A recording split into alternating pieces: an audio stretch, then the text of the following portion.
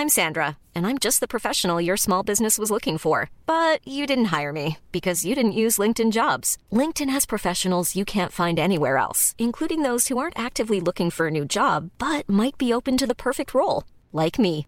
In a given month, over 70% of LinkedIn users don't visit other leading job sites. So if you're not looking on LinkedIn, you'll miss out on great candidates like Sandra. Start hiring professionals like a professional. Post your free job on linkedin.com/people today. Selling a little or a lot? Shopify helps you do your thing however you cha-ching. Shopify is the global commerce platform that helps you sell at every stage of your business. From the launch your online shop stage to the first real-life store stage, all the way to the did we just hit a million orders stage. Shopify is there to help you grow. Shopify helps you turn browsers into buyers with the internet's best converting checkout. 36% better on average compared to other leading commerce platforms. Because businesses that grow, grow with Shopify. Get a $1 per month trial period at shopify.com/work. Shopify.com/work. Hey, I'm Ryan Reynolds. At Mint Mobile, we like to do the opposite of what Big Wireless does. They charge you a lot. We charge you a little. So naturally, when they announced they'd be raising their prices due to inflation, we decided to deflate our prices due to not hating you. That's right. We're cutting the price of Mint Unlimited from $30 a month to just $15 a month. Give it a try at mintmobile.com/switch. $45 up front for 3 months plus taxes and fees. Promo rate for new customers for limited time. Unlimited more than 40 gigabytes per month. Slows full terms at mintmobile.com.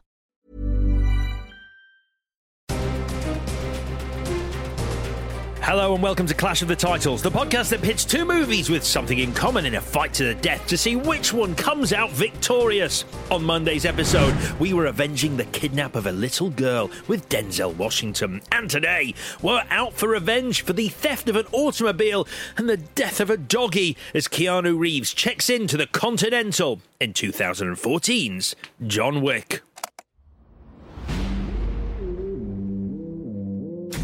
I lost everything. That dog was a final gift from my dying wife. Jonathan, you got out once. You dip so much as a pinky back into this pond, you may find something reaching out to pull you back in. It's personal. Where'd you get that car? What does it matter? It's not what you did, son. It's who you did it to. So which film will be standing atop the pile of bodies of henchmen and which will be buried beneath it? We'll know by the end of this show, so let's get it on. Welcome to Clash of the Titles. Release the Kraken! Hello, Clash Butters. I once saw him kill 3 men in a bar with a pencil. With a fucking pencil. I'm Alex Zane. I'm Chris Tilley. It's getting better. And joining us again this week, we have a very special guest, the host of the award-winning Absolute Radio Breakfast Show, as well as the excellent Doctor Next Door and Dad Pod podcast. Please give a huge round of applause wherever you are for the brilliant Dave Ferry. Hey. Hello, Dave. Thank you. Great to be back. I am currently sitting on a butt bomb, so let's get through this, shall we? Okay, before we get started, though, it's time to take a dip into our digital mailbox. You don't want to do it? No. Are we really running that short? No, I just didn't make a note of it. Oh, okay. We are also running short, so why don't you get on Apple, tell your friends about us and tell them to go on Apple and give us a little nice review, perhaps a 5-star review. That'd be lovely. Then Chris can read it out under his review reading guise of Chris Thrilly. But sadly this week we're not doing it because he didn't make a note. I think you guys are great. 5 stars. Thanks very much, Dave. Right, well, let's get into John Wick instead then. On Monday, I took us through Man on Fire, which means today Chris is being paid a visit by Baba Yaga. We'll have a winner at the end of this show. Is it Man on Fire or John Wick? Chris, take us on a journey. John Wick is the tale of a violent man who gave up that life for good because he fell in love. So that was it, no more murder, just nights in eating Chinese takeaway with the missus. But it wasn't for good, was it? Because he kept all his weapons, didn't he? And where did he store them? In his bloody basement, right underneath where the pair of them were eating the takeaway. I'm not having that. So John Wick is the story of an assassin who gave up the life for about 30 seconds, then used the death of a dog to kill everyone he meets. For your podcasting pleasure, let's talk John Wick. Lovely. So, Oof. Dave, Yes. when did you first see this goddamn masterpiece? I saw this goddamn masterpiece after a big night out.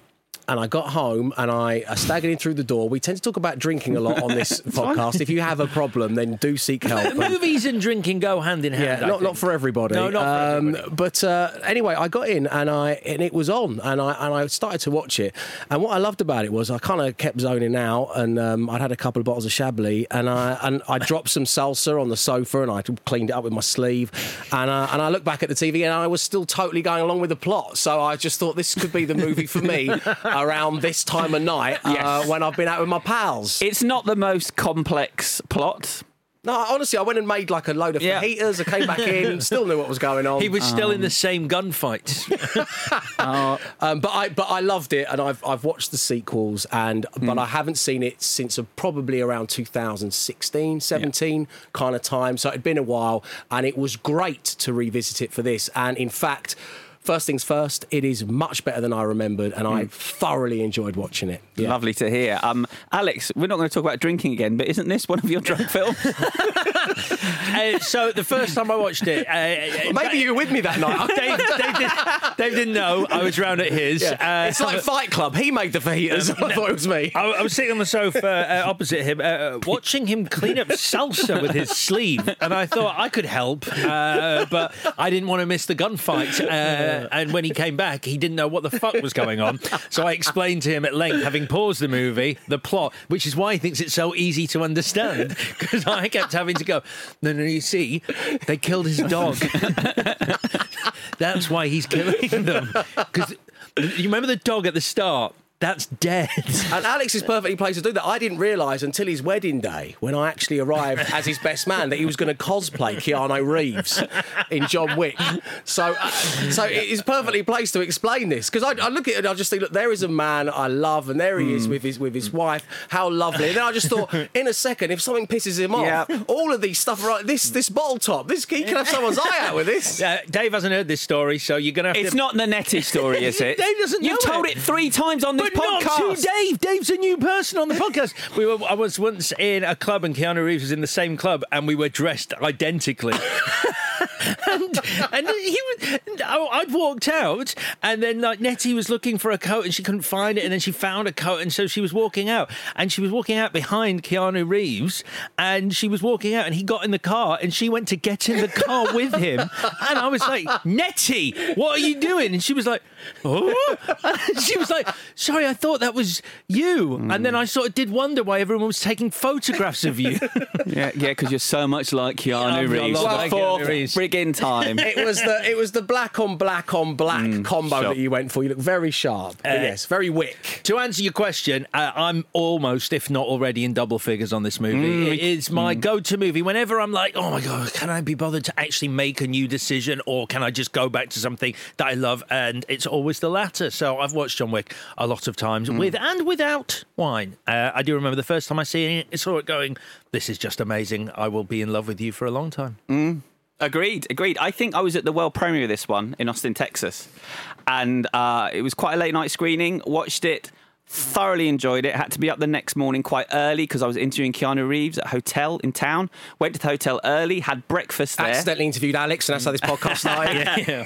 Had breakfast there, and then I noticed that... Do you like John Wick?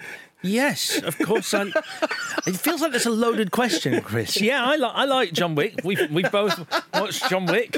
Yeah, but what was it like making it? What do you mean making what aspect? Do you mean making something to watch it with the salsa? Do you still talk to Alex Winter? Or I mean, I'd say hello if I saw him. I mean, I've interviewed him before. You worked with green screen before.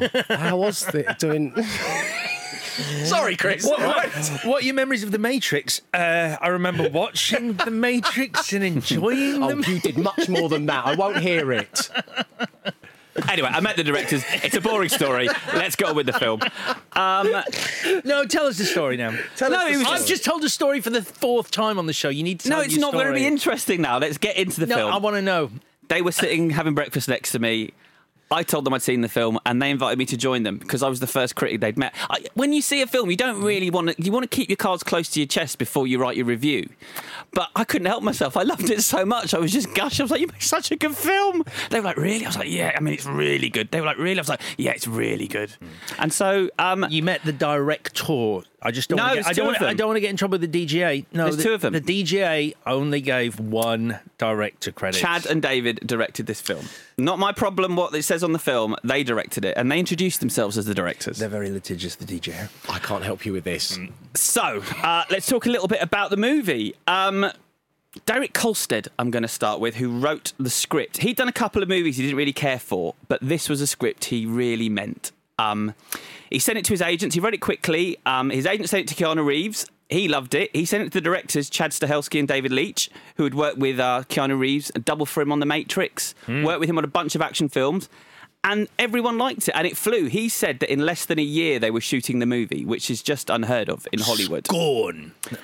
Well, I was going to get to that. So there's a great podcast called Script Apart where Kolstad talks about writing of this script, and it was originally called Scorn, as Alex said. We mentioned on Monday that Creasy is a weird name and a stupid name. John Wick would be a weird, stupid name if I hadn't realised or heard that it's Derek Kolstad's granddad's name. His granddad's called John Wick. Hasn't watched the film, doesn't like action. But oh, wow. And Helen, John's wife, is called Helen. His grandmother was called Helen. And sadly, she passed away before the film came out. Oh. Apparently, it was always going to be called Scorn, even when they sort of changed a few things and Keanu got involved. And Keanu just basically loved the name John Wick so much. He was going around going, I'm making this movie called John Wick. And people were like, Scorn, Keanu, Scorn. No, Kolstad thought Scorn was a shit name. Really? And he wrote it. Yeah, he on that podcast says, what the fuck does that mean? That wasn't my title. And so it was a very different script, the original John Wick. The character was a former military man, he was a former boxer, and he was in his early 60s.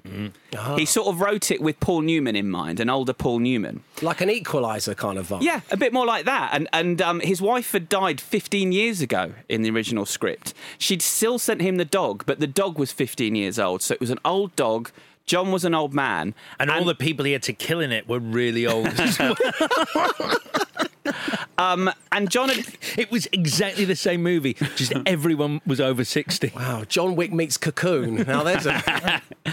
But John had kind of decided, well, the dog's soon going to die. When he dies, I'll die. That was how he'd sort of set it in his mind. And then the gangsters kill the dog. And that's what pisses him off, because that wasn't part of his plan. His plan was to die with the dog, not have it taken away from him. But when Keanu Reeves got the script, I mean, he's not in his 60s, but he is in his 50s. Yeah, I was going to say. It wouldn't be beyond the realm of possibility, and I think this is a little bit cocky. Kolstad said that when Keanu read it, he wanted to play him about 35 years old. And so the dog had to be a puppy. If it was anyone else, you'd be like, no, you can't do that. Yeah. But Keanu, literally, it's getting into the sort of, what's really going on? Yes. Are you like Nicolas Cage? Are you immortal? Is there a painting in your attic? It's just that's weird. Aging. And so he then spent a week at Keanu's house working on the script with Keanu and drinking at his bar. He says, there you go again. He said that Keanu... it's what he would have wanted. When I first consumed this movie, it's what he wanted. Derek was like, I spilled some salsa on the couch. I cleaned it up with my sleeve. He said that Keanu drinks quite a simple, not terribly expensive whiskey. That's his tipple, but he gets sent and given the most incredible booze you can imagine. That was all Derek's for the trip. Oh, wow. I mean, it's the dream, isn't it? It's amazing.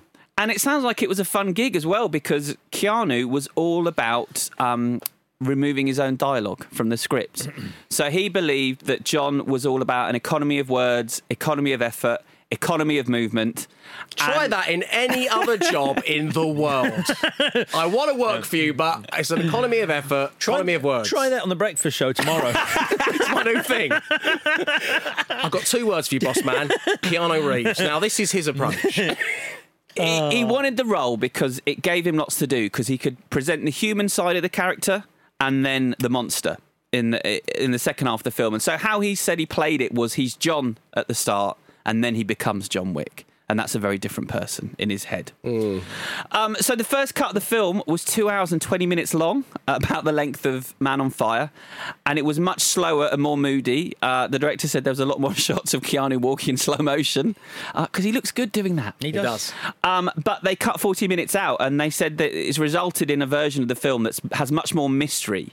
And so rather than telling us about this world, it's alluding to it, which makes it much more interesting. I mean, it gets explained in the sequels, but here you're not really sure what is going on when we get to the Continental and the code words and who these people are. And to be honest, Derek didn't know. He made all that up. He didn't have backstories for everything, and they've sort of filled in the blanks as they've gone along. But this was just him chucking stuff in. I remember that first time I watched it, the little gold coins that they used to pay at the Continental, what the fucking Continental is in the first place. Yeah. All of this, it was like world building without world building. It's brilliant. Yeah. The other thing about the Continental, which I really love, is it almost adds a kind of comic relief to the movie. There's that kind of classic, like kind of chintzy, like lift music, and there's the patient. You've just had this incredible fight sequence, and then you're having to wait patiently in line for the kind of concierge to see.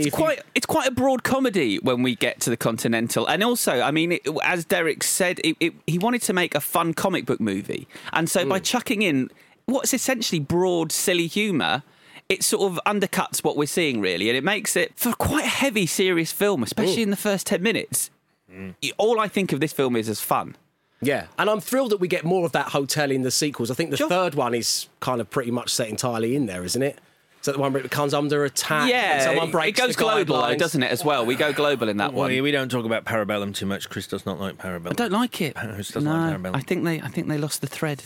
The bit with the dogs is fucking great, though, where they both go and attack Halle Berry's dog and his dog. Dogs are good. The dogs are good. Some of the humans aren't so good in that film. Yeah, I mean, I remember really loving 2, because 2's the one where the action is on another level in 2. Yeah, that's the one. Yeah, yeah, the action's on another level.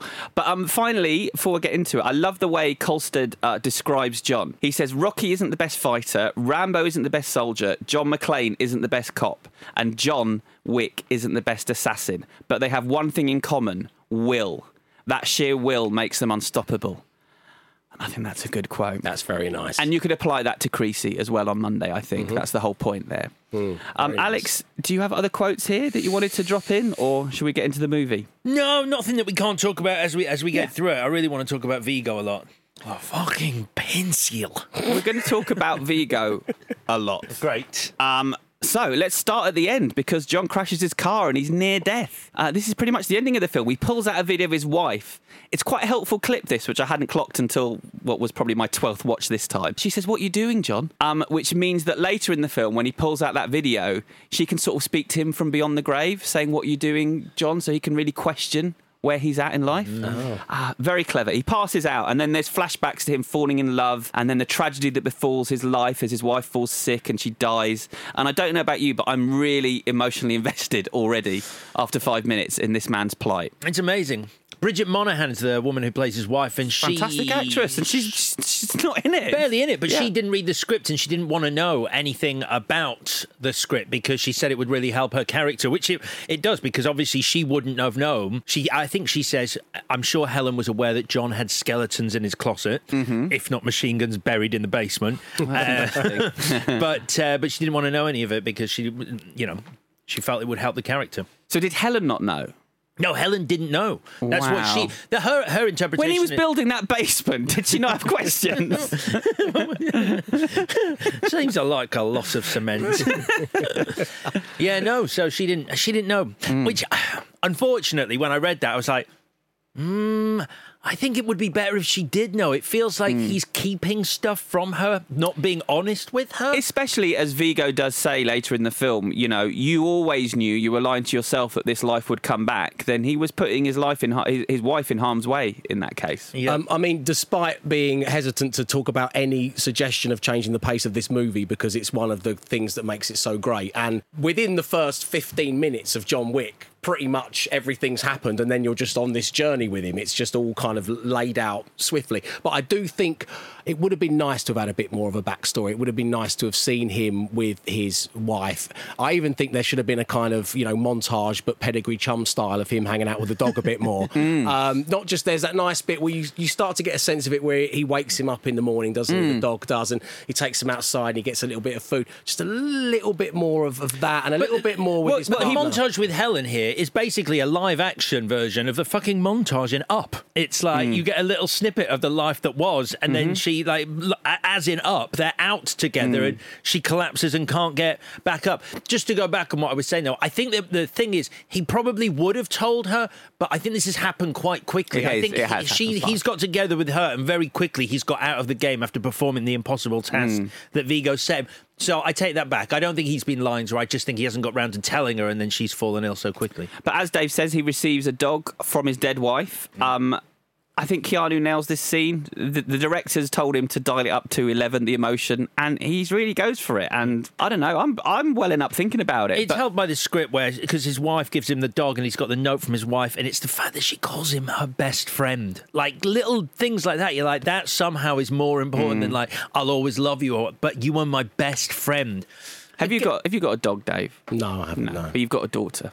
I've got a daughter, yeah. I don't think the two are just very different. Really? Rarely put so close to each other in a sentence. Alex would disagree. I know people love their dogs and people love their kids, but, it's like, you haven't got a daughter. Have you got a budgie? It's not part of the same sentence, Chris. Alex says it's harder to look after a dog than a child. Have you got a daughter? You got a TV? But you've got shoes. You've got a toaster. Okay, you'll get what I mean. You haven't got your firstborn son, but you've got shoes. So let me try and tell you what I'm getting at here. Alex, have you got a daughter? No. Have you got a dog? Yes, I've got Perfect. a fucking dog. Were your early bonding days with Simon like Daisy? Very much so. And in many ways, Keanu should be very happy that he doesn't have to deal with that adult dog, because they stop being cute and lovely and you can pick them up and look in their eyes and they become fucking shit. Oh, it's exactly like kids, man. Don't you worry about that. See, they're exactly the same. You were right, Chris. Why has no one done this as a parenting podcast before? But yeah, no, it's, the early days are wonderful. I mean, they're terrifying and, they're hard. It's a nice piece of acting by Keanu Reeves there. It's an easy stick to beat him with, and that's why I kind of laughed when you said he insisted on having more lines taken out and everything else. But there are moments in this when you buy into exactly what he's all about, and when he is given the opportunity to, whether it be grieve or react to having a puppy or interact with the the villains, he nails it every time. Yeah, and he is that Clint Eastwood style of actor, though, 100%. where he does it with his eyes and his looks. And there's a few examples here where they are quite surprised at things he does on set that we can talk about in this role. But he goes for a drive, and then Russian gangsters show up at a petrol station and they want his car. Mm-hmm. Alfie Allen as Yosef. Yep. I didn't like him in this first time I watched it. Really? I think it's a good piece of casting. I think he's perfect. I think it works. I think it works now. I found him annoying. He thinks he's a gangster. He thinks because of his lineage, because of Vigo, he thinks, but he's a spoilt fucking brat. He's basically a little rich kid, but in this case, from a criminal background. I'm thinking about this. So Vigo in this film is basically Keith Allen. Yeah, pretty much. It works. Pretty much, it does. He killed a man in a bar with Vindaloo. Fucking Vindaloo. With a fucking pencil. It's about the same accent. I mean, which is Russian, which is Cockney, I don't know anymore. You can do the whole cast of Snatch. It's amazing. He doesn't sell him his car, so then they show up at his house, they kick the shit out of him, they knock John out, and they kill his dog. One very quick thing before we get to this. Little trick, little trope, little lovely thing. John, just in case you weren't convinced he was a good guy already, friends with blue-collar workers. The security guard on the door at the airstrip there, he gets to race the car. He's like, can I? And it's like, yeah, it's like, that's a little touch where it's like, for whoever he is, he's mates with just your regular guy. Another thing that links this and Man on Fire, which I really liked, is Corrupt Cops. I love that moment where the police officer's at the door. And he's like, you working again, John? And he kind of looks behind. He's like, yeah. He's like, okay, John, good night, John. He's like, good night, Tom, or whatever he's called. Good, but this is a good corrupt cop. You can have good corrupt cops and bad corrupt cops. I want to know more about that guy. What's his backstory? He seems lovely. It's properly funny, though, isn't it? Like, really funny bit. it lightens the mood when you've just watched a bunch of murders. Also, as well, very quickly, just to make more comparisons, because I know Alex likes to do this between himself and Keanu Reeves. I don't know if you've heard that story about that time him and Nettie were in a club and the guy... Oh, yeah. But I've seen one of those clean-up teams come to Alex's house after a stag do, actually. It was quite amazing seeing them come in. Well, we were the only two people still there, weren't we? They just tidied around us. Another bottle of wine. No! All right. Oh, God. But like you were saying, the dead dog... We don't see them kill the dog. No, we hear it off camera. I think it's good that we don't see it. I mean, we see him stroking a dead puppy, which is enough. Mm. But I mean, look, have you ever at this stage in a movie been this invested in the vengeance? I think even more so than Man on Fire. Like, the minute you find out his wife's dead, she gave him this dog, they've then killed the dog, you're like white-knuckling it, going, get out there and kill everyone. Well, and it's fascinating because every producer turned the script down because they said, well, they've got to murder his whole family. They couldn't get their head around it just being a dog. Yeah. And obviously that's the genius of the conceit of the film. And yet that was the thing that got it turned down. It just took someone to have the vision to say, oh, Keanu Reeves, that's enough. But that's more than enough. I've often said to you, people underestimate in film. What was the movie? I can't remember what it was. We were talking about a film recently, Blade Runner 2049, there's a dog in Harrison Ford's room. You don't know if it's a replicant dog or a real dog. That's besides the point. But they're never clear on whether it dies in an explosion or not. You see it sort of collapse on the ground and they never clear up whether it lives or not. And at the time, I was just like, look, you've really fucked it, because so many people will watch that and go, but what about the dog? People are so invested in the welfare of animals. Like, I would have greenlit this in a heartbeat. Me too. Let's take a quick break, but when we come back, we're going to talk about Vigo.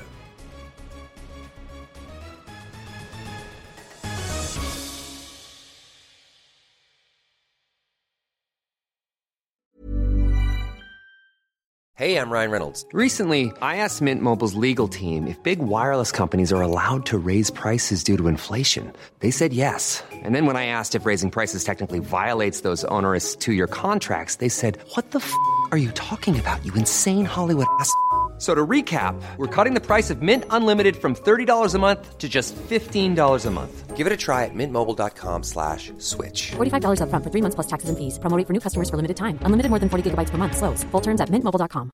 Hiring for your small business? If you're not looking for professionals on LinkedIn, you're looking in the wrong place. That's like looking for your car keys in a fish tank. LinkedIn helps you hire professionals you can't find anywhere else, even those who aren't actively searching for a new job but might be open to the perfect role. In a given month, over 70% of LinkedIn users don't even visit other leading job sites. So start looking in the right place. With LinkedIn, you can hire professionals like a professional. Post your free job on linkedin.com/people today. When you're ready to pop the question, the last thing you want to do is second-guess the ring. At BlueNile.com, you can design a one-of-a-kind ring with the ease and convenience of shopping online. Choose your diamond and setting. When you find the one, you'll get it delivered right to your door. Go to BlueNile.com and use promo code LISTEN to get $50 off your purchase of $500 or more. That's code LISTEN at BlueNile.com for $50 off your purchase. BlueNile.com, code LISTEN. Wow. Nice. Yeah. What you're hearing are the sounds of people everywhere putting on Bombas socks, underwear, and T-shirts made from absurdly soft materials that feel like plush clouds. Yeah, that plush. And the best part? For every item you purchase, Bombas donates another to someone facing homelessness. Bombas. Big comfort for everyone. Go to bombas.com/ACAST and use code ACAST for 20% off your first purchase. That's bombas.com/ACAST. Code ACAST.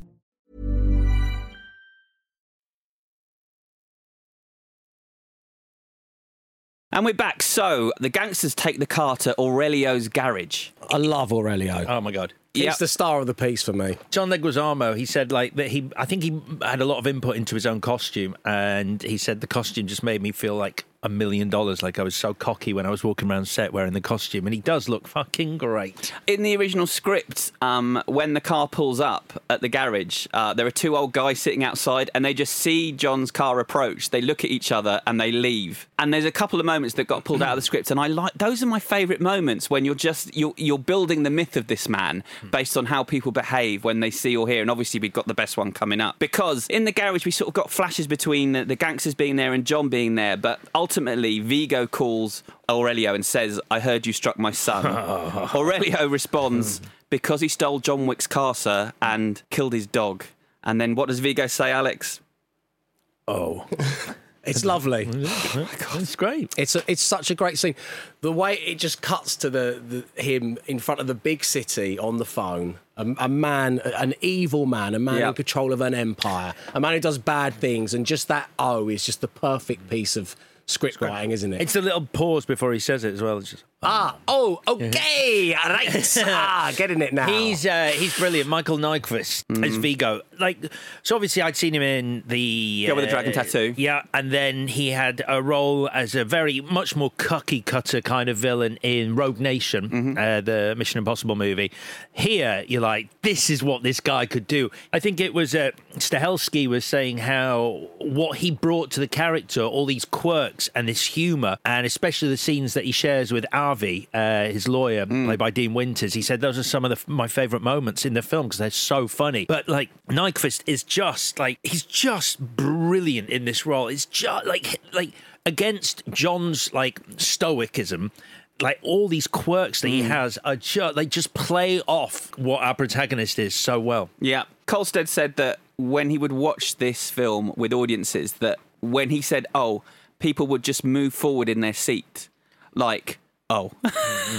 Yourself. Although, I'll be honest, I can remember my reaction when I saw that scene for the first time, and I have it every time. I piss myself. It's really, really... It's very funny. Yeah, the delivery is so deadpan.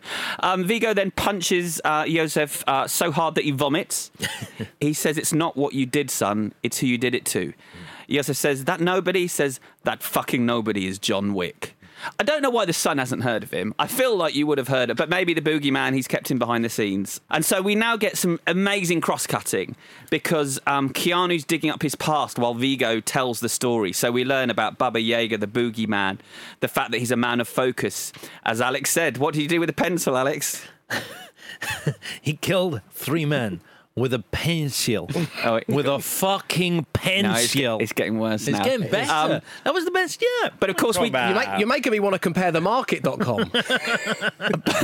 It's true. But we get to see him do that in John Wick 2, of course. We see the pencil. They show us him doing it. But yeah, we learn he wanted to leave over a woman, and the deal was do the impossible task, you're out. The bodies he buried that day laid the foundation of what we are now. Yep. Brilliant line. Cross-cut with his buried old life beneath his new life. That it's underneath his house, as I sort of took the piss out of earlier. But it's the fact that he does know deep down that his past is always going to catch up with him and he can't ever escape it. So I think it's because, like you say, I think it's because when you've made a deal with people like Vigo, and we all understand that. The devil, yeah. Exactly. You've made a deal with the devil that they're not going to leave you alone. Yeah. And I presume that he never thought he'd be called back into action and using his skill set for these reasons. But you imagine it's not so bad that he's done that. I think that he's a man who knows he's got a very complicated past, and I presume he kind of did it all on the sly. Well, just put them in a garage up the street. He was the you don't put them in a big yellow storage. It's got a bazooka and £1 million in gold coins. I mean, I see your point, Chris. I somehow feel him fiddling with a combination lock on a metal shutter. In slow motion. Bloody thing. Vigo phones John now, and it's electric, this scene, even though John doesn't speak. On the commentary, the directors say, this is Keanu with his non-verbal skills again. Yeah. But yeah, Vigo says to him, let us not resort to our baser instincts and handle this like civilised men. What does John do? Hangs up. Yep. Hangs up. And it's all building up the myth, and this is when we've got all the subtitles here. It might be inspired by Man on Fire, but also it's sort of, there's a comic book aspect to them. Yeah. They're sort of quite colourful. They're reminding us that we're not in the real world, and they're kind of reminding us that this is a superhero story. This is a superhero we're watching here. So John takes a shower, suits up, and then the army arrives, and he's ready. And it's 30 minutes in when we get our first kill. And it's a great... Worth the weight in gold. This gold coins. This house siege is just, and this is where you just realise that you're watching. Like everything up until now has been great, no denying it. But it's not until you see the first action sequence and then every action sequence subsequent to this sequence that you realise you're just watching something fundamentally different. And to hear like Stahelski talk about the way they did this and what they wanted to do with the action, it's fascinating because he's like, whenever we've worked on movies, as stunt coordinators, as stuntmen, and the studio is like, we want it more actiony, faster, or the director's like, I need to make it, faster. And what they always tend to do is go closer in on the action so it looks faster because you got fists in and out of shot. And he was like, that's not what we want to do. What we wanted to do is pull back and show you everything. And because Keanu is like a guy who actually, they talk at length about how he's this amazing man who will do 6 months, 4 months training. He'll be training even when he doesn't have a role to train for, just in case that role comes along and he can just get straight into it. And because that's how I prep for the pod. Me too. Always making notes, just in case. You think it'd be better because we both do that. But, this idea that they can show everything and you as the audience are like, that is Keanu Reeves doing that fucking move. And they think that your eyes can see it as well. The fact that this is it's quite real what he's doing. So he trained with the SEALs and the tactical teams. You always hear this, but it's all very practical. So he's reloading his gun when you would have to reload your gun rather than it being Hollywood version of that. And they believe that you can, even an audience that's with an untrained eye can sense that this is a more realistic version of how this would go down. The best bit is where he chokes a guy out. So the guy's like clutching his throat, trying to catch his breath. And that gives him just enough time to reload his gun. So as the guy recovers, he shoots him through the head. Fucking genius. He's also not killing them all straight away because the idea is he wants the other men to hear the suffering of the guys. Oh, wow. As he's going through the house. And that ties in with something way he was described in that original script, which I thought was really interesting. We learn in that script that when he was 15, John Wick faked his age so he could fight in Vietnam, where he got 417 confirmed kills. I think that's too many. But the character specialised in sneaking into enemy territory to fuck with them, which is a really interesting character trait. Right. Because he does do a bit of fucking with the enemy across this trilogy. Yeah. And so it ends with him forcing a knife into a man with punches. Yep. I think it's also showing us what it takes to kill someone. Look what I wrote. Final stabby kill is great. Is that your school book? Always working. I didn't even know we were doing this podcast. Final stabby kill is great. Last week you highlighted a drawing of yourself vomiting, didn't you? That was weird. It's getting worse, Chris. It's getting worse. Why did he highlight it? So I would remember. But will I learn? No, I will remember, yes. So you got that funny scene with the police that Dave mentioned, and he's no longer John now. He is John Wick. He gets the waste disposal in Charlie. Recognise Charlie, Alex? Yeah, from two of our favourite David films. Patrick Kelly from The Warriors and Commando. Yep, and The Crow. Oh, shit, yeah. That's not one of our favourite films. That's one of Vicky's. But Chad Stahelski, as well as doubling for Keanu Reeves in the Matrix movies, he doubled for Brandon Lee in The Crow. Oh. And so he met him on The Crow. Wow. That's the connection there. He's handing over the gold coins now. We're sensing this sort of Greek underworld motif that runs under the film that I hadn't picked up the first time I watched it, but luckily those directors told me that over breakfast. That was helpful. Oh, I see. That was helpful. Made my review sound a bit cleverer. Anything else I missed? So Vigo puts out a $2 million contract on John Wick. And when in the Continental, Wick pulling up to the Continental and Keanu coming out of that car looks so cool. Yes. I love where it's situated on that corner, on that curb. Such a great building. And it's amazing when you sort of go, that's just New York, but the way they've done it, the washed out sort of look that they've given the film, it looks like it could be the future or the past. Like, is it where, an alternate reality? It's so weird. Yep, he sees Perkins at the front desk. That was originally a man in the first script, but the directors changed that because it was all men in this film. You got Lance Reddick at the hotel manager. And then Lance, he's great in this. Great. But that's a character that they didn't think was going to become such a big part of the ongoing series. They didn't give him much to do with this film, but it worked whatever he did. He came up with the accent, and they loved it. But then we've got Lovejoy as Winston in a cravat, drinking a martini. Calling him Jonathan. Jonathan. Ian McShane. If you dip even a little pinky back into this world, Jonathan. The director said that Ian McShane showed up with his own wardrobe and props. Brilliant. That's all McShane. He's great. It's just it gets you hired quicker. If you've already got all the stuff, it's like a children's entertainer, you know. That's how it works, yeah. I've got a costume with me. Brilliant. So, Keanu, you've been training with the SAS for the last 7 months in preparation for the film. What about you, Ian? You've got a cravat. Okay, fine. Let's get the scene on. Here we go, everyone. Places, please. Apparently, the Keanu Reeves, because obviously Stahelski and Leitch, this was their first feature as directors. They talk about how great Keanu was. They say he basically became head of the acting department, and he sort of did all the introductions between the actors, and people had different ways of doing scenes. He'd sort of talk to the directors and go, they want to do it like this, and sort of mediated to make their first directing gig seamless. Very good. Good guy. I've heard he's a good guy, yeah. No, he's overstepping it.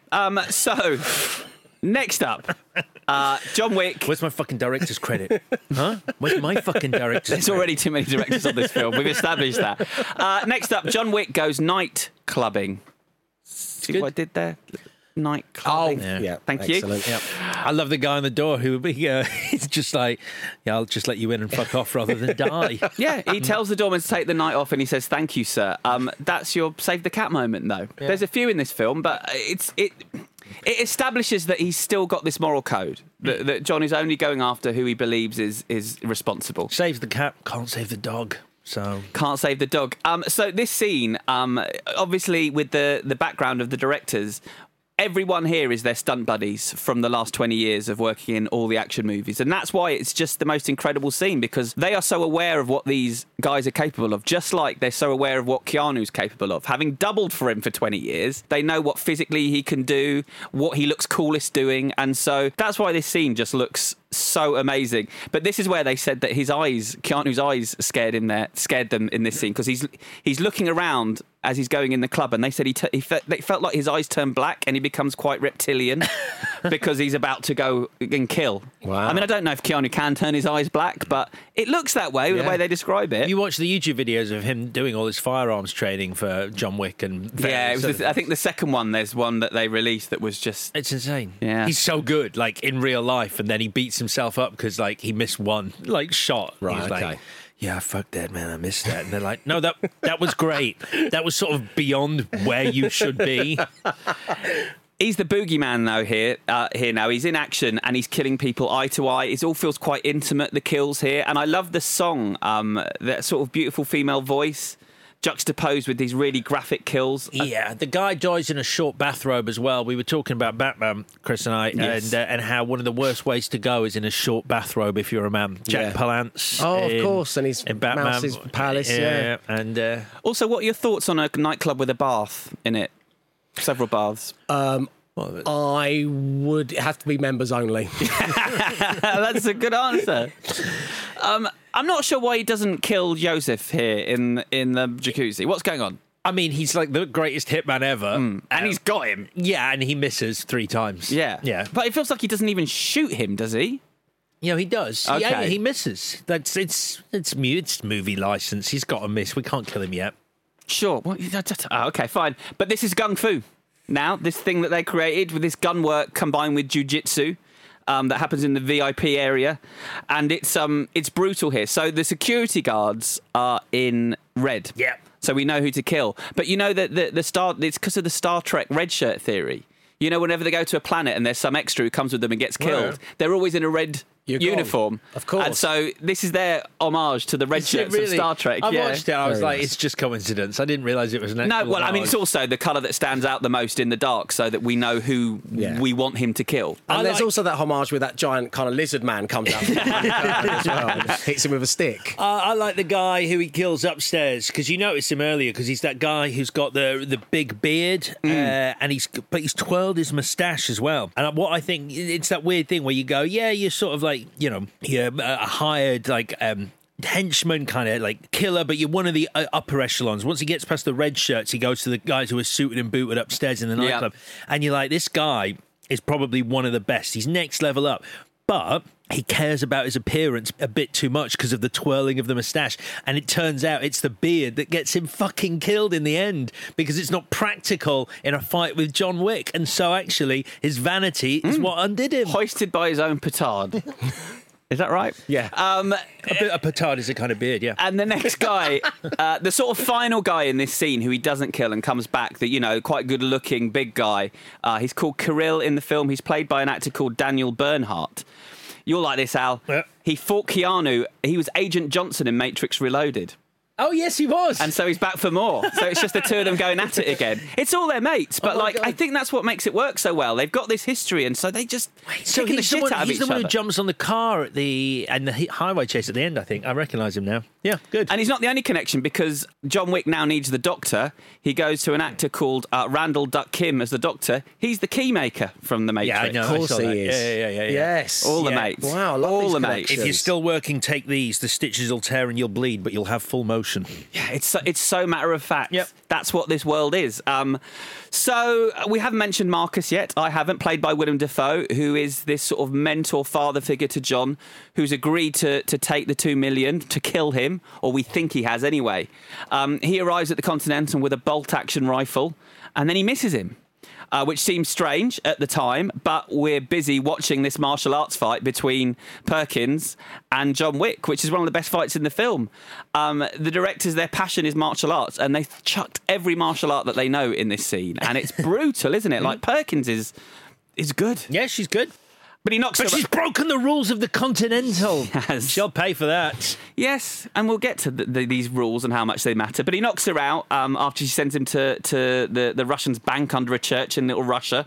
What is this? This was like the thing we were talking about the other day. You know a hero. You know a hero in a movie when money doesn't matter to them. We were watching Cliffhanger the other day. Yeah. And obviously, Sly Stallone, he burns all the money just to keep warm. The money just means fuck all to him. Yeah. It's about vengeance in that movie. It's about getting the bad guys in here like that. John, all that money...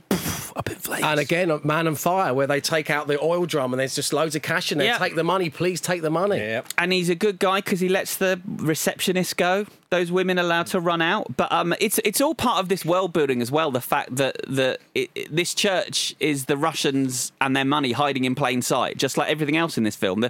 The Continental and the world of these assassins is all around us. We just can't see it. So, he sets fire to all the money. We get him walking away from the explosion. Yeah. Love it. There's sort of he gets captured when there's sort of a scene with cars. It's a car fight in a car park. Yeah. Flipping around and he gets caught. And it's all a bit Bond villain here, I think. Of course it is. You know, I've written it down. If you've just caught John Wick, yes, you don't then tie him up for a monologue. Mess around. You put a bullet in his head and end it there and then. Yeah, I mean, they're playing with the tropes, but you're exactly right. Why is Vigo having a chat with him? Rather than take him out. But it gives us more Vigo, so that kind of... It does. And their face-off where he's like, step aside, give me your son. Give me your son. But it's fun to learn. Hand over your son or die screaming alongside him. And as we've established, sons, dogs, shoes, it's all the same thing. Exactly the same principle. Your pizza or die screaming. But it's fun to learn as well that it wasn't just money, it was their leverage on the city in the vault. He had blackmail on everyone that was priceless and worth more than the money. So, yeah, he's really taken it apart piece by piece. We are cursed, you and I, he says, and as you say, that's when he responds with, give me your son. And this is John explaining why it wasn't just a dog. I mean, we don't need him to explain this, but it's nice to hear it. Yeah. That the dog gave him some semblance of hope, and you've stolen that from me. And the people keep asking if I'm back, and I'm starting to think, yeah, I'm back. It's fucking great. And just when we think it's all over for John, Marcus takes them out, because Marcus was on his side, and I've chucked my pen. I'm so excited. At me, with a fucking pencil. I love how method you are when you're talking about movies, Chris. I've got the lid as well. You want the lid? So John gets to Vigo here, and he makes a deal with him. He's going to pull the contract in exchange for giving him Joseph. Yeah, this is great. I mean, this is great because Vigo's left at this point. Vigo thinks, yeah, I've done that. John Wick is being killed somewhere. But in the time it's taken Vigo to basically drive around the block, John Wick is out, has run through the yard and has ended up on the bonnet of Vigo's car. And you're like, fucking hell. It's like that's when he becomes this unstoppable force. It's not like, oh, he survived this and there'll be another scene later where he finds Vigo and Vigo didn't realise and all of that. It's like in the same scene. It's just a continuation of the same scene. Yeah, he was described in that early script as like the Terminator, really. One of the versions of it, Kolstad says, John Wick never slows, he never misses, and he will not stop. Yeah. That's the Terminator. It's good, though. He makes Vigo choose. He basically says, it's choose between your own life or your son's. Yeah. And Vigo chooses his own life rather than his son's. Because his son's a little shit. Yeah. But what do you do when your son is being killed somewhere? Buy some shoes. Have a joint. No, but before that, he also agrees to pull the contract on John. Yes. That's very important for what's coming. But yeah, we get this montage. Well, he says they know you're coming, and John Wick says, of course. But it won't matter. Yeah. And then we get the montage. So John's on the move. He's killing people. Cross-cut with Joseph playing video games and killing people. Crossed with Vigo getting stoned. Yeah. I think that's what I do in this situation. Get stoned? Yeah, knowing that... But you don't smoke weed anyway. You feel really sick. I always think it's the most... I already felt sick. My son's being murdered and now I feel really sick. I just got back from Amsterdam, okay? And, if your son's being killed... I think I'd get stoned. I can't really comment too much, but I've spoken to Alex about this before. Okay. In Halloween, right, when Jamie Lee Curtis and her friends are first getting stalked, right, she has a joint. So you don't want to be stoned now. You know that there's a maniac after you. No, and I agree with your principle there. It's not like he's going to go skipping off listening to Abbey Road by the Beatles and eat some Skittles. It's just, I'm 100% agreeing with you, but it's Vigo we're talking about here. So Vigo knows the game's up now. He's getting stoned. Oh, and Vigo's bad to the bone. While his son's being killed, and he's getting stoned because it's the only way he can possibly cope with it. And he doesn't stop. He asks for more layer. Does he? He asks for a cigarette, but I'm wondering if it's a special cigarette when he's in the car. But anyway, John... You definitely don't smoke. John, cigarette. Very simply, I definitely don't smoke. Very simply... He's got very strong feelings about smoking. Don't get him started. Don't get him started. Why are you doing that? It's disgusting. It makes me upset to see you do that. No, I just want you to be healthy. Thanks. He shoots Joseph, very matter-of-factly. Yeah, it's great. I think this is great. There's no sort of doesn't want to torture him, doesn't want to hear him speak. No interest in that. No sadism, I think, is the thing. It's all one shot as well. He shoots him from a distance, and then we see him walking towards Joseph, and he gets to him, and Joseph turns to him and says it was just a fucking bang, headshot before he can even say dog. Perfect, but also pulls the rug from under you because this was the point of the film and we're still in the second act. And arguably, this is where John Wick starts to come off the rails slightly because I'm a bit foggy about what happens now. Sure. Do you want to take me through I'll dig into it a little bit. But so Vigo knows that John's killed his son. He just knows because he's given him. So he says, make the arrangements. So this is now Vigo going back on the deal he's made with John to pull the contract. No. I don't think so. Okay. I think this is Vigo's saying, make the arrangements. I've lost my leverage in this city. He's killed my son. I'm ready to go now. I'm ready to get my helicopter out of here. And it's only Perkins who tells him that Marcus didn't kill John when he had the chance that makes him go, actually, before I go, I'm going to fucking kill Marcus because he didn't do what I paid him to do when he could have done it and my son would be alive. Yeah. So I think when he's make the arrangements, he's ready to go. Fair enough. And it's new information that makes him stay. Yep. But it is this weird structure because for an action film, there was no big open like you would expect from a Bond or a Mission Impossible, and then we've killed off our antagonist in the second act. In the original script, he does kill Vigo first and Joseph last. But they changed that around because they wanted to make it different and unique to what you'd expect from an action film, and they wanted to tie it in with the rules. As they said, Vigo could have walked away, but then felt this is how Coulson put it. He feels forced to avenge his son. So he's forced to avenge his son by doing what? By killing Marcus. Because what he does here is he's going to leave and then he gets the information from Perkins that Marcus didn't kill John when he had the chance. So he then goes and kills Marcus. And but so after he kills Marcus, then he's trying to leave the city. And it's John. Like, this is the question mark. The question mark is, did Viggo not anticipate John caring that much about Marcus that he would come back to finish him off? Yeah. Yes, possibly. What do you think, Dave? I am going to go with what you guys are saying. I'm 100%. I can't. I'm so sorry. Yes. Or did John get back quicker? Or did Viggo know that John was going to come back and look for him, and John just got back quicker than he expected, and Viggo had planned to be on his helicopter out of there by that point? It doesn't really make sense for John to go to Marcus's house when he knows that Marcus is dead by that point. It seems like the worst place for him to go. But I think it's good that Viggo kills Marcus, because I think we like Viggo too much at this point. Because he is just trying to protect his son, and he's a pretty good, funny bloke. He's a wildly lovable bad guy. Yes, and so when this is the first time in the movie where I've had questions. Everything has made sense to me. It's sort of lean, like, let's do, I get everything. It's action, it's beauty, it's Joseph, it's Viggo, and then here it sort of gets it's the only time it gets murky. So when he kills Marcus, that's when you want Viggo dead, because we really like Marcus. Yeah. Marcus was a good dude. Yeah. Perkins gets the call to head to Central Park. Her Continental membership has been revoked for what she's done on Continental grounds, and then they all shoot her at the same time. Very dangerous, because you're actually standing opposite someone in that circle, so if you miss, you hit the guy behind. It makes it exciting, though. It makes it exciting. Think about the geometry of these things, people.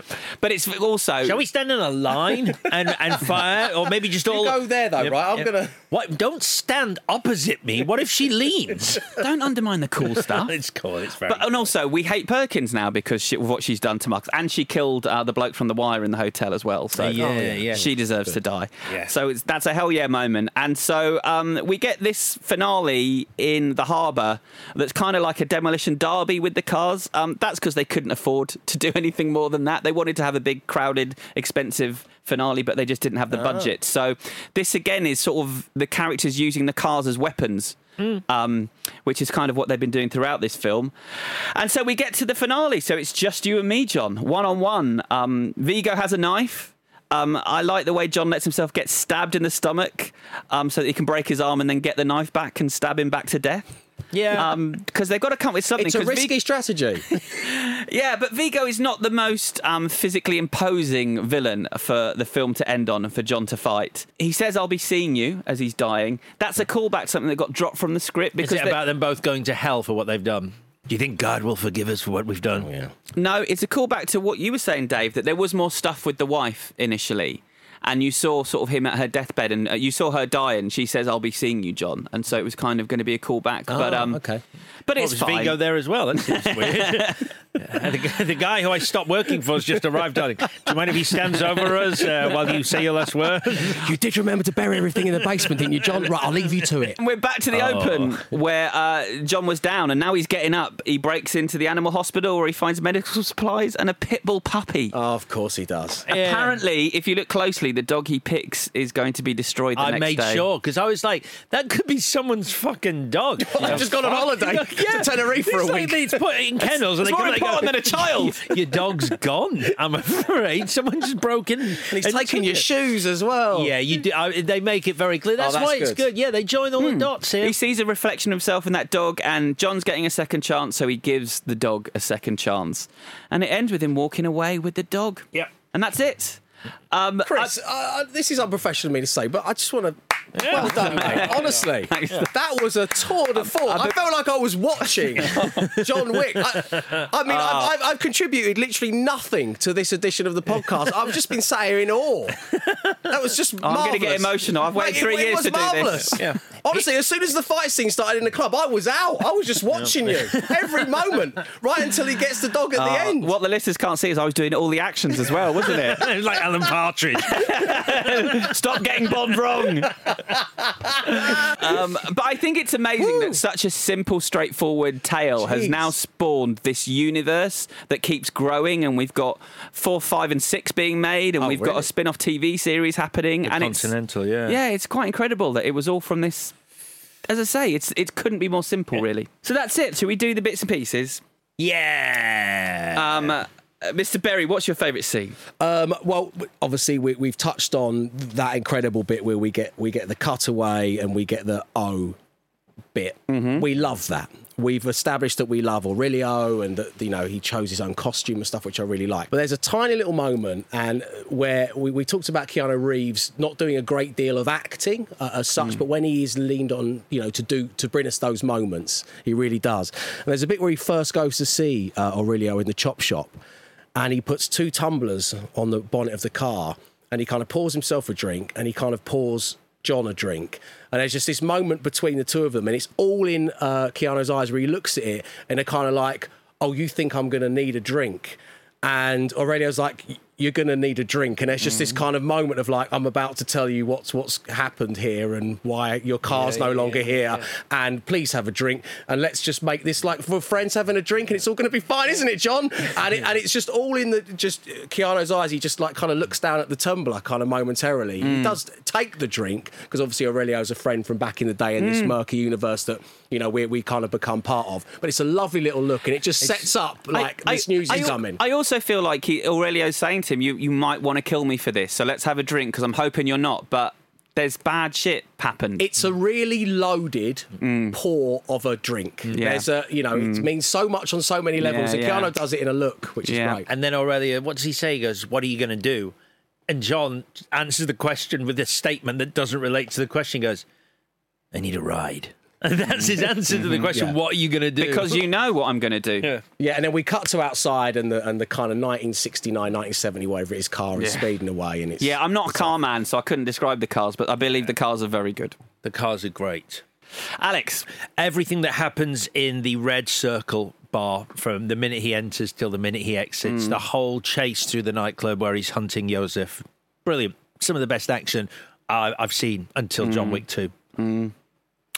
For me, it's shout out to my friend Zadie, who I've watched all these films with, and we've watched that scene a million times together. I just think it's perfect bit of screenwriting, where the minimalism is what makes it work, and it's funny.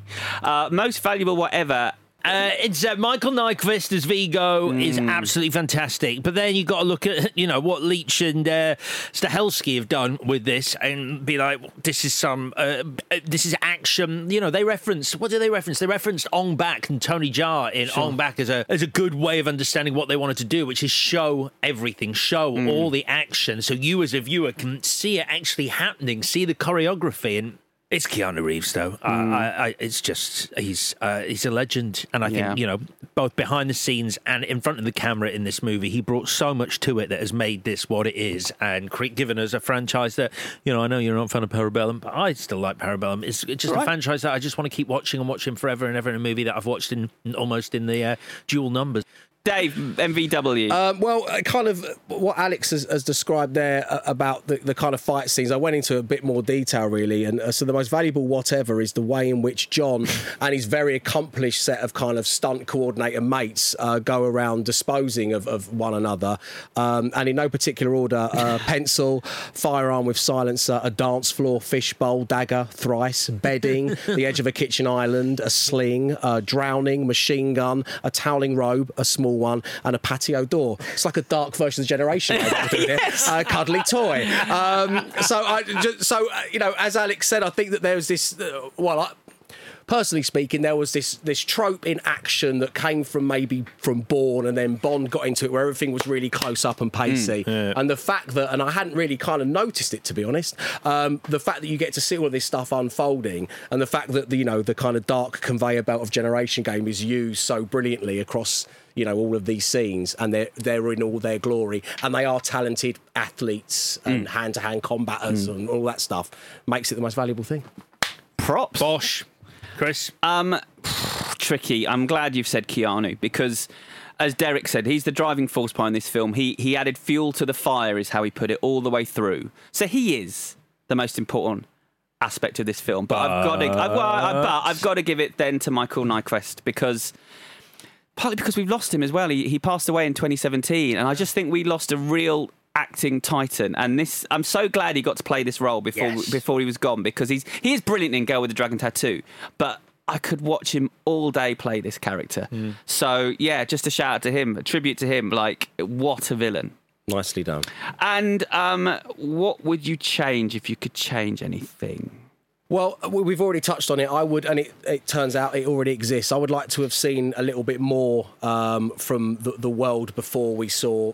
I'd like to see more from John's world before we entered into John Wick's world, and I think it would have been nice to establish why everything's buried underneath, the basement, concrete floor, and how whether his late wife knew about his past, and there are ways of establishing that. However, that said, the pace of the movie is one of its greatest things, and I wouldn't want to detract from that. But it's difficult to want to change anything about John Wick. But if I had to, what I'm basically saying is I would want a little bit more. I'd want a little bit more Keanu. Yeah, and I think I was a bit flippant about the stuff under the house because I think it's symbolic. It's about him trying to build a new life on top of his old life. Literally buried his past. Yeah, so it's good. So I shouldn't be taking the piss. But actually, there was another bit of more of John Wick that they wrote and they shot, which is quite funny that they took out. So as he was healing, around the time he got the dog, he started repairing books for a living. That's what he started doing. And so not only did they write that, Keanu went away and learned how to repair books, and they shot all those scenes. So you could have had 10 minutes of John Wick repairing books. I quite like the idea of David John Wick likes to change his change. Sat there in kind of little half-moon glasses under a lamp with a needle and thread. Oh, I quite like it. He'd be good at it, wouldn't he? You actually touched on this, Chris. I think it's a real problem. I think that the final fight, I understand. Mine as well. It's mine as well. They ran out of money. I get that. So obviously they did what they could. But I think even with money, the script isn't right for that final fight. Like for the whole movie, John Wick has been this unstoppable force. And, as good as Michael Nyqvist is, at no point is Viggo a physical threat. So the big bad, your final fight between him and Viggo, offers nothing but us waiting for John to kill Viggo. Now, obviously, that's going to happen whatever they do, but you need Viggo to have something there that ups the ante or puts John in jeopardy. I don't know what it is. I don't know what John cares about anymore. Maybe if he'd slightly torn first edition of Harry Potter and the Philosopher's Stone. Maybe if he kept Marcus alive, you need a hostage situation or something that makes you go, shit, I don't know that even John Wick can both get his revenge on Viggo and deal with X simultaneously. So I just feel like it's sort of we're trundling towards an inevitable conclusion when we should be at the highest point of the action in the film. So that's my problem. Yeah. With one small addition, I find it a little bit silly that we start the movie and he's got a beagle puppy. And at the end of the movie, they've gone, well, this is the dog that's going to be with him for the rest of the film. So can we make it a proper John Wick scary dog? Because we can't have him. You just want him to have a whippet. I do want him to have a fucking whippet, yeah. You look as ridiculous as you look with a whippet. If John Wick had a whippet and I had a whippet and I was dressed in black and he was dressed in black, people would be like, hello, here comes trouble. I think that's a line from John Wick 3. Uh-oh, here comes trouble. Here comes trouble and Simon. I have a question. I mean, if John Wick is the boogeyman, everyone knows his name. Should he have a code name? Everyone knows him and recognises him and knows him by name. That's not a very good... Except the son, of course. Except Joseph. Alfie, yes. Yeah. Everyone in New York knows who he is. We should have Joseph get his name wrong a few times. Oh, no, he's here. James Walk. Yabba Yaga? James what? Baba Yabba Yaga? Son, I've told you his name so many times. I think that just adds to It's part of the comic book fun of it. That the comic book fun is... But it's also... I don't care if you know who I am. You can't mess with me. No one's going to mess with me. So my full identity's out. And what's to say John Wick is his real name? Who knows? So what's your change? Same as you. I just wrote down it needs to be a fair fight at the end. There just needs to be something there because it is the inevitable, and maybe that's fine. But I feel like there was a way of doing it to make it just a bit of jeopardy. Like in one of your favourite films, Free Guy, where the dude turns up. Turns up. You need a big extra henchman who we'd maybe forgotten about earlier. Yeah, but then they forgot to put the villain in that scene. Yeah. That was the issue there. That was the issue there. Yep. Right, that is us done on John Wick. So, without further ado... Should we let Dave do a better job with the verdict than Vicky? Do you want to say it's time for the verdict? It's time for the verdict. You want answers? I think I'm entitled. You want answers? I want the truth! What a pro. Oh, it's not as good as Vicky, though. You know we're going to be billed for that, though. That was a scripted read. That wasn't just podcasting. I can do it in 2 other styles and then leave it. No, don't invoice us for free. Right then, so who's going first? I think... I don't know, Alex. What's the best way of doing this? I think you should go first. Cause I know I think everyone knows which way I'm voting this week because I've forgotten to write down. I normally have notes for the verdict. But much as I like Man on Fire, John Wick is probably my favourite action film of all time. It's second favourite film of the last 10 years. Wow. It's the film I will put on when I can't think what to put on.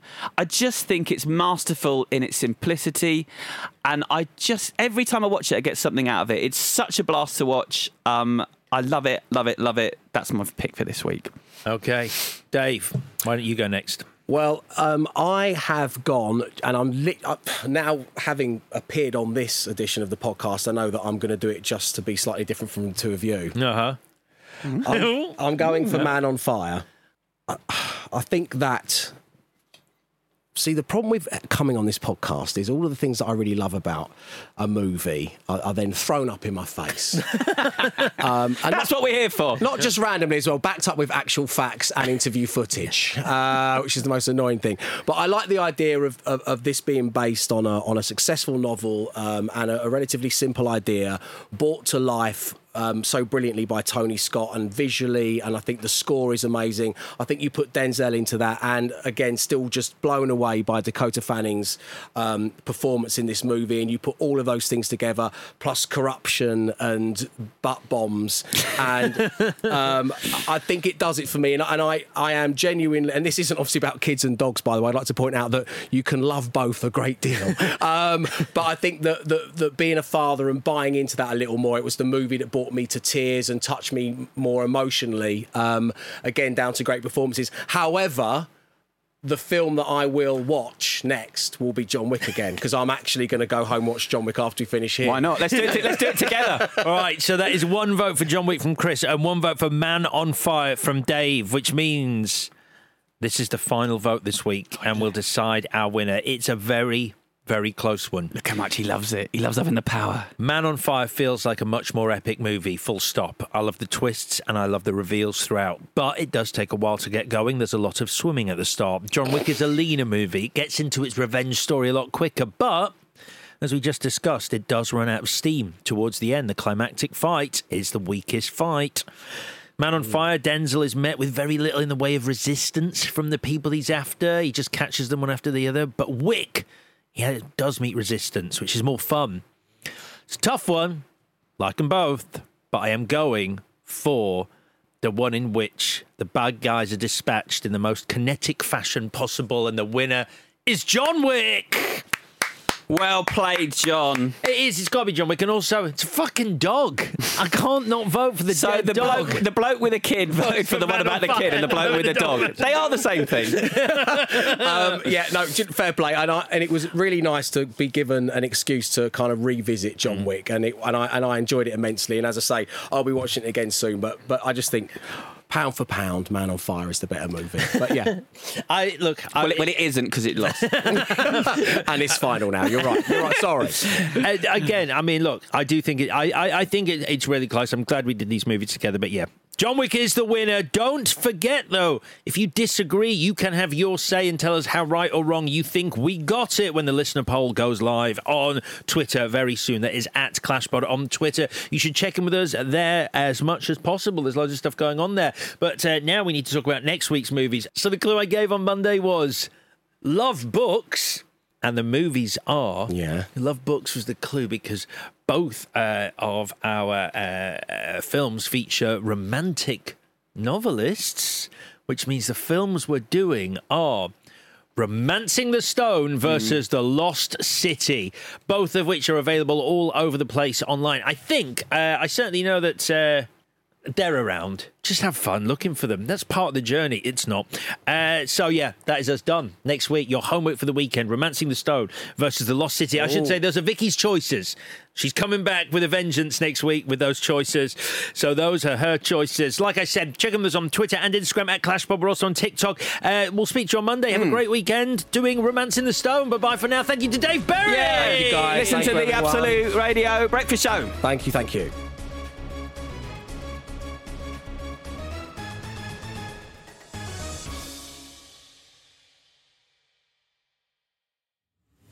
Clash of the Titles is a Stack production and part of the Acast Creator Network.